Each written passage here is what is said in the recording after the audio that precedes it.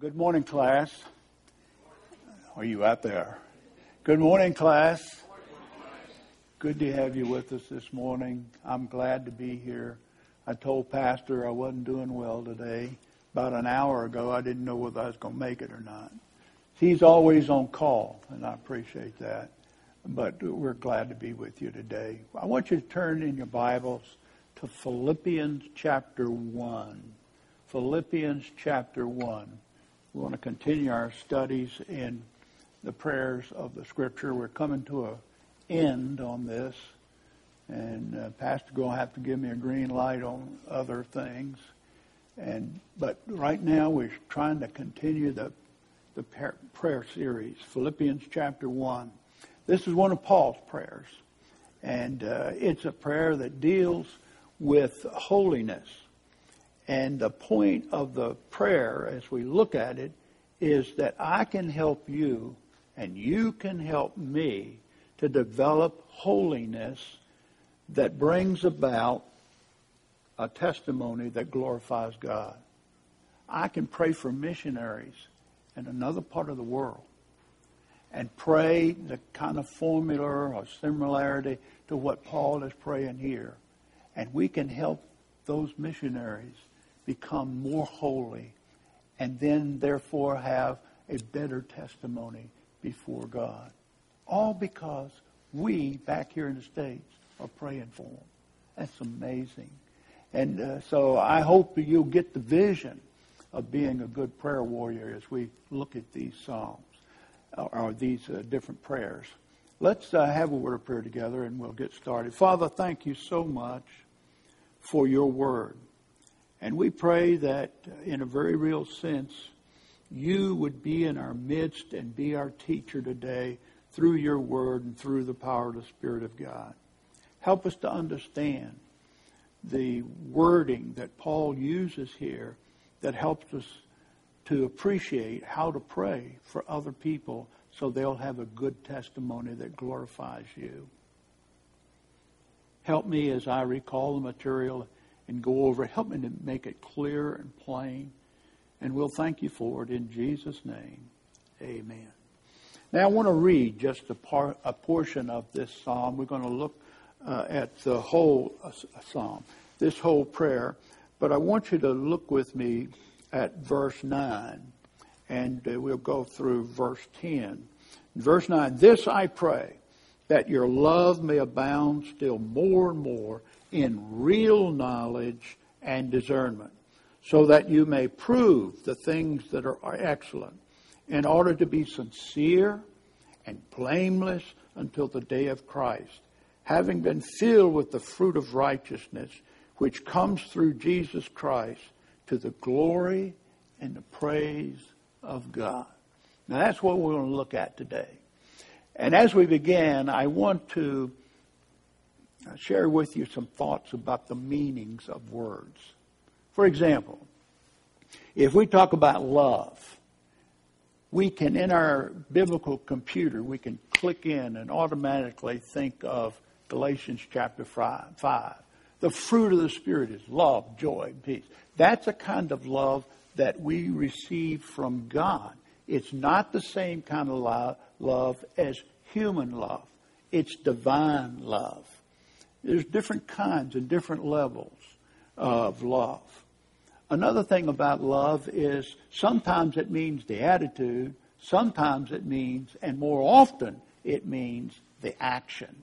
For example, if you would go to Romans 13, and we're not going to go there, but if you go to Romans 13, he talks about thou should not murder or commit adultery. You're not supposed to steal. You're not supposed to covet. And is there any other commandment? It is fulfilled in this. Love your neighbor as yourself. In other words, if I love my neighbor, I'm not going to murder them. If I love my neighbor, I'm not going to steal from them. I'm not going to covet them. You see, love manifests itself in action. So when we talk about love, we shouldn't simply think about it as an emotion or an attitude. It is an action. And I want to suggest again, in the New Testament, in the Scripture, more often than not, love has the idea of an action. God so loved the world that he, what? Gave his son, you see. Love is an action. But love is also obedience to God. And this is the love of God, that we keep his commandments. See? So love has different meanings for us and different emphasis for us. So when we think of the word of love, we've got to think about it in a multitude of different ways. The same thing is true, and this is where I'm going with this. The same thing is true when it comes to praise, the praise of God. In the present generation, more often than not, when you mention praise, the younger generation is going to automatically think praise songs. Right? But the other side of that coin is praise can come when we're praying. We can praise when we're singing. We can praise when we're praying. And we have to understand those different categories. But the third one that I want to mention, and there's probably others, when you think of praise, child of God, we need to think in terms of the fact that the way I behave and the way I am obedient to the Word of God becomes a testimony that praises Him. When I say, Lord, I love you, I'm going to prove it to you, I am going to act in certain ways. Lord, I love you, I want to praise you, I'm going to respond in different ways. You see it? So praise has different meanings for us as well. So as we come to Philippians chapter 1 and the prayer of Paul, we're talking about how we can end up praising God, how we can praise Him, and how we can help other people praise Him by the way we conduct ourselves as believers in Christ. Amen? Now, the actual prayer begins earlier than where I read this morning as we started. It begins in verse 3. And I want you to go with me there. There's two parts to this prayer. There's the part that is a prayer of appreciation. Thank you, Lord. That's the first part of the prayer. Then the second part of the prayer begins in verse 9, and it's a prayer of intercession on behalf of other people. So it's appreciation and it's intercession. Now let's look at the appreciation part of the prayer first. Notice it begins in verse 3 and it reads this way. I thank my God in all my remembrance of you. There's his declaration. I thank God for you. Then he says, let me expand what I mean by that. I thank God for you because, notice, in verse 4, always offering prayer with joy in my every prayer to you all. Now, there's a whole bunch of stuff about prayer there. I want you to notice, first of all, in verse 4, always. In other words, he is consistently, continuously praying for these people at Philippi. Notice, secondly, offering prayer. Now, the point that I want to make here, here's another little Greek lesson. This verb form is what we call a middle form. In other words, we initiate. Of our own initiative, Paul says, we're to pray. I pray for you because I want to pray for you. Okay? So, he consistently prays for them. He is voluntarily praying for them. Then notice, with joy. He joyously praises praise for them. Now, child of God, that's an interesting comment.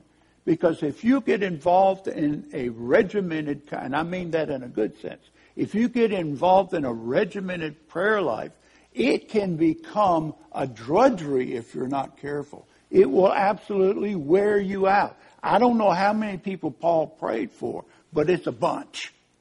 But the point is, he still is praying joyfully for these people at Philippi. He saw it as a tremendous ministry. So he continuously or consistently prays for them. He does it voluntarily. He does it joyously. Then notice what he says, in my prayers. Now, child of God, I take that to mean in Paul's private prayer. He may have gotten together with his other workers and had a prayer time like we have here at church on Wednesday night, for example. But here he's talking about his own private prayer time. In my prayers, he prays privately for these people. And then notice, in every prayer for you all. In other words, it's inclusive. He's praying for them all. And as I look through the scripture, I draw the conclusion, child of God, that he not only prays for the church at Philippi, but as he does in others, he prays for individual people within that church. I was just sharing with Pastor, my middle son's father-in-law died this week. So we're praying specifically for that individual. So things come up, ministries come up, difficult times come up. So we pray for individuals as well as the group. Does that make sense? Now, so we're to have a prayer of appreciation to God. But then he continues. He wants us to know why he likes to pray for these people. Notice what he says in verse 5. He says, in view of your participation in the gospel from the first day until now. In other words, they are somehow involved in his ministry. They're praying for him. They're supporting him. Well, we know in chapter 4 that they do support him because he sends them a thank you note in chapter 4. So they are involved, child of God, in the ministry of the Apostle Paul.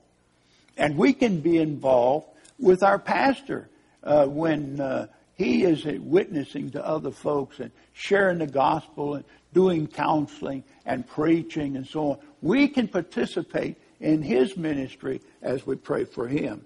So he says, one of the reasons I pray for you is because of your participation in the gospel. Then in verse 6 he says, not only that, but I expect that God's going to continue to work through you and perfect you and use you in the ministry. Notice in verse 6 what he says. He says, I am confident of this very thing, that he which began a good work in you will perfect it. He will complete it, the text says, until the day of Christ. I'm so thankful for your participation up to this point. And I know God's going to continue to use you. And I thank you for that. I want to pray for you because of that ongoing ministry in my ministry. And then in verse 7 and 8, he gives us a third reason why he prays for these people. He says, for it is not only right for me to feel this way about you all, because I have you in my heart, since both in my imprisonment and in defense and the confirmation of the gospel, you are all partakers of grace with me. I am so thankful for you. I love you because of that participation. Notice that word, if you would, in the latter part of verse 7. Notice what he says. You're all partakers. Another little Greek lesson. The word here, koinonia, all of you've heard that. Pastors use it all. Koinonia, fellowship. But this word has a little prepositional prefix attached to the front of it. It's a soon prefix. And the idea, we fellowship together. You share with me in this ministry. It's a fellowship, a joint effort. And he says, I love you for that. And then he says in verse 8, for God is my witness, how I long for you all with the affection of Christ Jesus. So there's his prayer of thanksgiving. Now, may I make an observation? How often do you pray and thank God for people who minister to you? Have you ever thought about that? Just thanking them, thanking the Lord because they're saved. Thanking them for their participation in Glen Iris Baptist Church. The Apostle Paul is grateful for what God is doing in the lives of others, and he prays for them in light of that. Now there's his prayer of appreciation. But for our purposes, we really want to emphasize beginning at verse 9 through verse 11. This is his prayer of intercession. The text uses a term in the Greek text. It uses a term that we would translate petition. But it's a petition for other people. So I just call it a prayer of intercession. Now, I want you to notice in this prayer where he is interceding for these folk, there's two movements of thought, child of God. If you're going to outline it, it would be verse 9 through verse 10a, the first half of verse 10. And that is dealing with growing in godly, watch it, godly loving. And then when you get to the B part of verse 10 through 11, it's growing in godly living. So it's two parts. He's praying that they will develop and grow in godly love so that they will also end up growing in godly living. Everybody with me? Now let's look at the first part. We're going to spend a little time here, the rest of our time together today in verse 9, 10, and 11. Notice what he says. And this I pray, that your love. Now I want you to look up here. There's a literary format that's being used here. You've heard me talk about hina clauses. It simply means purpose clauses, basically. And he uses the hina clause here. He'll have hina, and then if you'll look down a little bit further into verse 10, the English will have be that or so that. The word there is a preposition, ice. In other words, I'm praying that so that it'll end up unto this. You see it? And then he does it again in verse verse 10 in the latter part. In order, or that, and then the ice comes in the latter part of verse 11, unto glory and praise. So what he's doing is saying, I want to pray for these things to happen so the end result will be this. Then I want to pray for these things so that the end result will be this. Everybody with me? Now let's go back and look at it. Verse 9, this I pray, that your love may abound still more and more in real knowledge and discernment. He is not suggesting that their prayer or their love needs to begin to abound. He's saying that your love will abound even more and more. It's an ongoing thing. We're supposed to learn to love better as the years go by. Now notice what he says. This I pray, that your love may abound still more and more in real knowledge and all discernment. Now we got to look at those two words so that we have an appreciation for what he's saying. Notice he uses the word real knowledge. This is a word, gnosko, you've heard the pastor talk about it, to know. And it has a little preposition attached to the front of it that emphasizes it and intensifies it. So the emphasis is on real knowledge, is the way it's translated here. Real knowledge. In other words, experiential kind of knowledge. Let me explain, illustrate. I love cars. I used to be a street rodder. I don't know if you know what that is. A lot of people call it hot rodders. I had a 39 Chevrolet with a Buick V6 updated in it. And then my last one was a 37 Ford, and I had a Chevy 350 with 350 transmission. Could burn rubber, let me tell you. And I used to go to car shows. I loved them. And when I was 15 years old, before I could even have my beginner's license back in Virginia, I already owned a car. I bought a car when I was 15, paid $45 for it, a 41 Ford. Now, I told my daddy I knew how to drive. He said, no, you don't. Daddy, I know how to drive. Oh, no, you don't. Daddy, this is back when you had clutch. Daddy, I know how to drive. I know that if I push the clutch in and take that hand shift and bring it down forward, I'm in first gear. And when I let out that clutch and step on the gas, it'll go. And then I get up to a certain speed, and I can push in the clutch, and I can take that gear shift and push it up and to the back, that second gear, Daddy. And it'll go when I let out the clutch and step on the gas. Then, Daddy, the final step is I pull that sucker down in the back, all the way down, and with the clutch and the gas and so on. I said, Daddy, I know how to drive. He says, no, you don't. You see, there's a difference, child of God, from knowing what to do and having the ability and the art of actually doing it. Where we went out to the gravel pit, and Daddy said, okay, drive. You know how to drive? Drive. Hey, I can do this.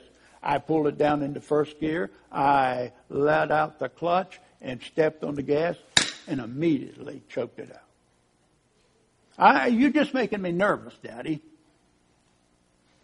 Let me try again. Go ahead.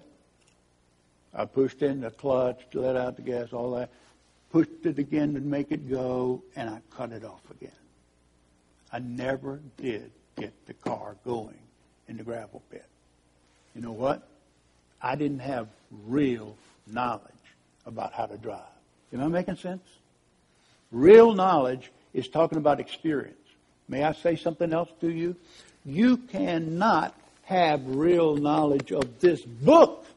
I don't make any difference. It doesn't make any difference whether you make straight A's in Bible college and exams. Until you start trying to put it into practice, you don't know real knowledge about the Bible. Amen? So, what is he saying? I am praying that your love will abound by real knowledge. That's one of the banks on the river that guides love. Real knowledge. Then the second one is all discernment. Well, we got to look at that word. I have a friend up in West Virginia, Jeff. We were a real close friend. He was one of my car buddies, as a matter of fact, when we lived up in Maryland. We'd go to car shows together all the time. And he just had prostate cancer surgery, and so we're praying for him, and he called me to let me know how things are going. But one day he came out. He lives in Charlestown, West Virginia, which is right outside of Harper's Ferry. If you know your history, John Brown went there to cause the African American folks to rise up and throw off the shackles of slavery. Well, he had a friend in the church that they went there, Faith Bible Church, and he was taking a hot meal over to them. Now, he's a good driver. He pulled up to the main intersection. The light turned green, and he didn't exercise discernment. He assumed everybody else was going to stop. It was his time to go, and he got T-boned. Discernment in driving means not only do you have the ability to drive, you have the art of driving, but you also are very cautious when you drive. Got it? So when he says, I want your love to abound in real knowledge and discernment. I want you to get to the point in your Christian life where what you read in the Scripture, you're applying it in your life. You understand it experientially. You know how to pray. You know how to witness. You know how to worship, and so on, because you're practicing it. But also, you know discernment as well. You know how to protect yourself from making mistakes and so on. And those two things real knowledge and discernment, as I say, are the riverbanks that causes the river of love to go in the direction it's supposed to go in your life. Now, that's important, child of God. You know why? Because the world we live in has a different definition of love. So we need to understand what real love is through discernment and real knowledge. Amen? So he's praying for them, that their love will abound in real knowledge and discernment. Why? Here's your ice, that is, unto, verse 10, so that you may prove the things that are excellent. That you may prove the things that are excellent. Now we've got to talk about that a little bit. If I finally get to the point where I'm applying the Scripture and I am experiencing real knowledge and discernment, that will lead me to make some good choices, because I will choose the things that are excellent. We have different categories of evaluation. We'll say good, better, best, those kinds of things. The word here they use is excellent. It's better than all of those others. You know what the meaning of this word is, literally, in the original language? Different. It's the word different. It's a word that's used when Paul talks about difference in Romans 12:6. He's using this word. It's different. It's not the mundane, good, better, best. This is totally different. This is God's evaluation of things. Okay? With me? Excellent. Then notice what he says. So that you may prove the things that are excellent, in order to be sincere and blameless until the day of Christ. Once I know how to choose, and I understand the difference between good, better, and best in the world, and recognize the value system that God has, the things that are different, that will lead me to a point where I am able to be sincere and blameless until the day of Christ. Now we've got to look at those two words. What does he mean? If I'm going to pray for others that they will have a life that is characterized by holiness that brings glory and praise to God, what is it going to look like? I must choose the things that are excellent as a result of real knowledge and discernment. I understand God's evaluation system, and then I can be sincere and blameless until the day of Christ. What does sincerity mean and blameless mean? Sincerity, I call it, and sensitivity. Sincerity and sensitivity. Sincerity emphasizes more our relationship with God. Sincerity with Him. People will look at you and say, the guy is real. He really loves God. That's sincerity. And then blameless is sensitivity. My relationship with other people, acting in ways that are appropriate with other people. So now let's look at each one of them. When you talk about sincerity, the word in the original language is the word sun. S-U-N. And the idea is that in antiquity, one of the things they would do is they would look at things in the sunlight so that they can see if there was any imperfections in it. The word has the idea of judging by the sun so that any kind of impurities or foreign substance is taken away. It's pure. My wife had, I should say, she had a lot of teapots. Wherever we traveled the world together, she would buy a teapot, and people started finding out about it, and they'd give her teapots. We served in a Chinese community church in downtown D.C. for a while, and the pastor had teapots. And I hope I can get by with this. And we would invite him over to the house, and he'd bring Betty a teapot, sometimes two. One night he came, by the way, he was skinny as a rail, but man, could he put the food away. He'd eat, you got any more? Yeah. That was our next meal. He ate it that time. You know, he was a dear, dear brother. But one night he gave Betty a teapot. And it was kind of a special one. And he's a single guy, never been married. And so he tried to explain her this teapot. He says, this teapot is for a husband and wife in those intimate moments. And a little crack of a smile came up. He didn't know squat about that, but he knew that's what it was for. So he brought those teapots over. Well, my wife's given most of them away. But the idea here at the text is you could take a teapot back in antiquity, hold it up to the light of the sun, and you could see whether there were any imperfections. I think you've probably heard that illustration before. The idea is people can look at your life and see whether there's any cracks in your testimony. And so, what is Paul doing? I am praying that you'll have real knowledge and real discernment that will give direction to your love so that you understand the things that are different, totally different, by God's evaluation system, so that when people look at you, He's genuine.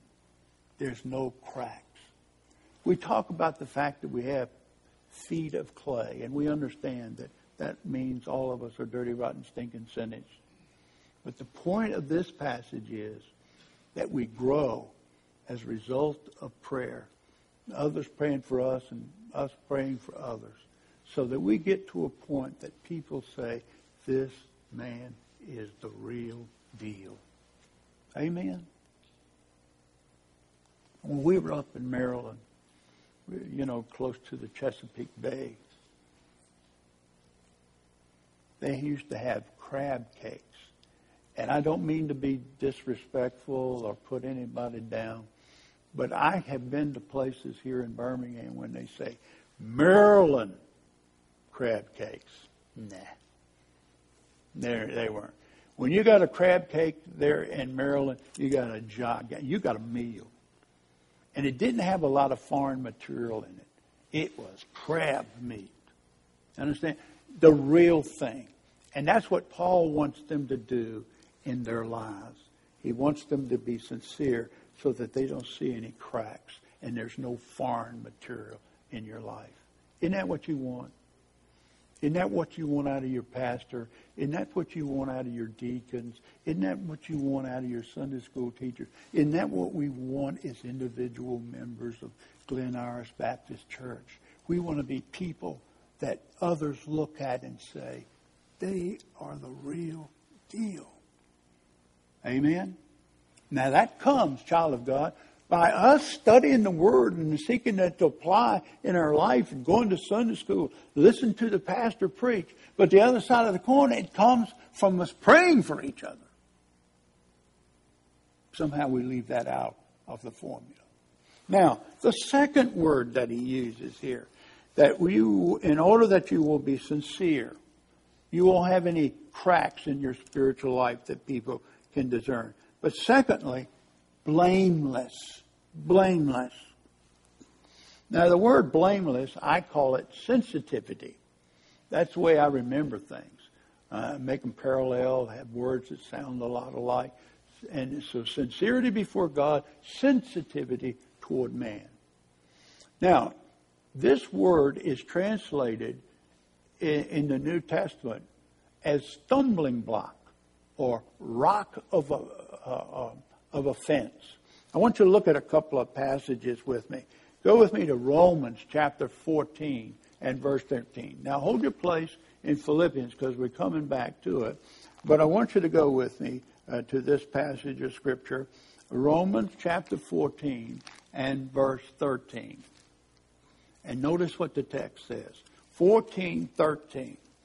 It uses this word that's translated in our passage, blameless. It uses that word in verse 13 of Romans 14. Therefore, let us not judge another anymore, but rather, let us rather determine this, not to put an obstacle or a stumbling block in my brother's way. Now, I want you to look up here for a second.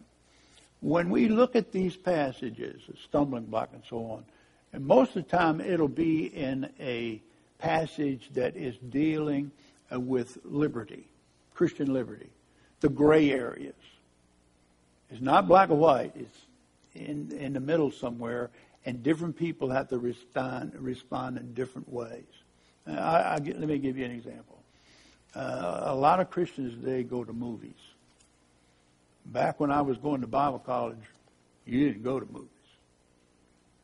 And I still don't.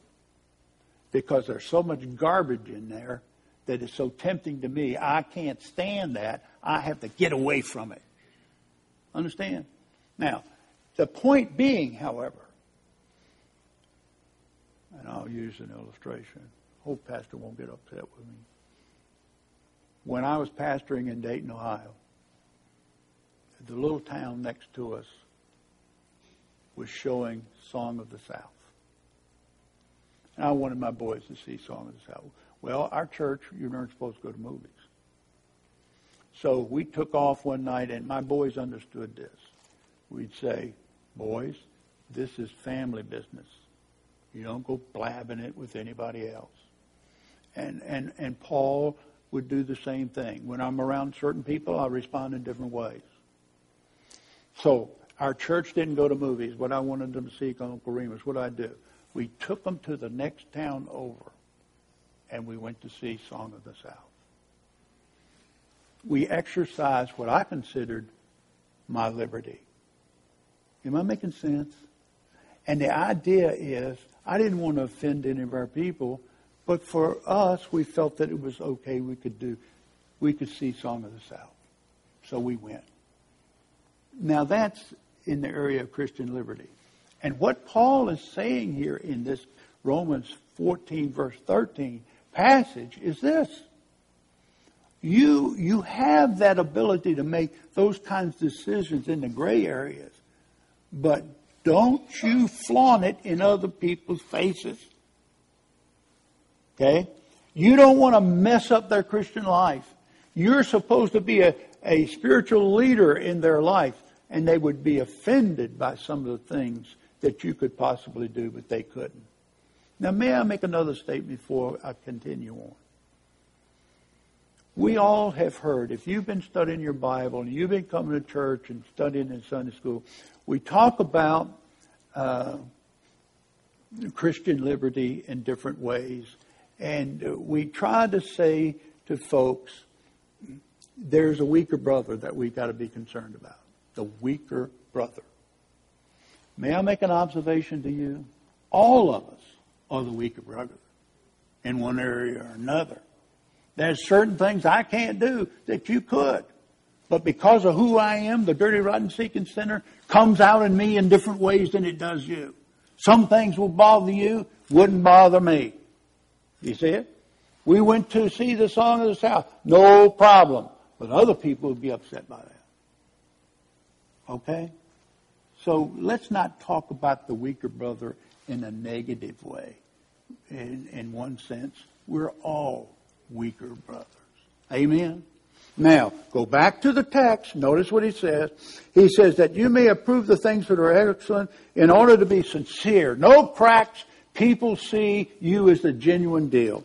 And then blameless until the day of Christ. Not a stumbling block. Let me look at another passage with you real quick. Go with me to 1 Corinthians chapter 8. 1 Corinthians chapter 8. And I want you to look at verse 9.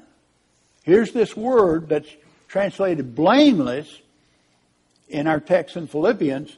is translated here, stumbling block. Look at it. 1 Corinthians 8:9. Take care that this liberty of yours does not somehow become a stumbling block to the weaker brother. Got it? So blamelessness has to do with not offending and not being a stumbling block to someone else who wouldn't understand what you're doing. Does that make sense to you? Now I'm going to use another illustration. I was an Army chaplain. You've heard me talk about that. And I spent a year in Vietnam. I belonged to the 1st of the 26th Infantry for a period of time. They rotated us within brigade. So I was in the 1st of the 26th Battalion. And one night I went into the officers' club. He said, "You're not supposed to go to office." "Yeah, I can drink a Coke. Give me a break." So I went into the officers' club, and he said, "Chaplain, do you want to become a blue spader?" "Well, yeah, I do. I want to become a blue spader." He said, "Well, there's an initiation you have to go through." I'd never heard of that before, and I came to find out they were giving me a hard time anyway. But they had this little ceremony so that you could be a blue spader for life.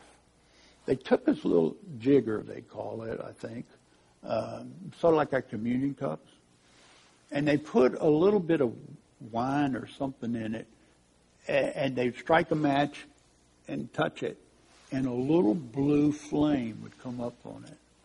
That was the blue spader. That was their emblem. And what was I supposed to do to be a blue spader? Without burning my lip or my tongue, I want to be a blue spader for life. And if you did it right, it went down and you didn't get burnt. Now you say, "Dr. Talley, why did you do that?" Well, I didn't. You know why? I didn't think there was anything wrong with it, personally, to do that in that kind of a situation. I don't believe in social drinking. I don't believe in any of that stuff, but I didn't think this would be harmful until a little butter bar. You know what a butter bar is? That's a second lieutenant with that little gold bar. He came up to me, genuine, fine believer. He said, "Chaplain, we can't do that." I said, "Why?" He said, "That would be drinking." I knew right then, if I had participated in that, what would I become in his life? A stumbling block. You see it? That's what Paul's saying. I am praying that you will have such a life, choosing the things that are excellent, that somehow or another you can be sincere without cracks in your life, and you'll be blameless as well. You'll be blameless in the eyes of other people. Now notice what he says. In order that you might be sincere and blameless until the day of Christ, having been filled with the fruit of righteousness which comes through Christ Jesus. Watch it. Unto what? Glory and praise of God. Child of God, it's amazing. I can pray for you. You can pray for me. And I, through my prayer ministry for you, can impact your life as you walk with God so that you have a holiness and purity in your life that brings glory and praise to God. Now, you see those two words, our time is gone. See the two words, to the glory and praise of God. Glory has more to do with opinion and evaluation, whereas praise means homage. As a result of that evaluation, they will send praise to God. You see it? Now, I hope you'll go out and you'll practice this. You'll pray for me that I'll be holy and people will see me as the genuine believer I want to be in Him. And for Pastor, and that we won't be offensive to anyone before the Lord. Amen. Let's pray together. Father, thank you so much for your word. I pray that you would help us to learn how to pray in ways that bring glory to you and give us the privilege of ministering in the lives of other people. And we'll thank you for it in Jesus' name. Amen.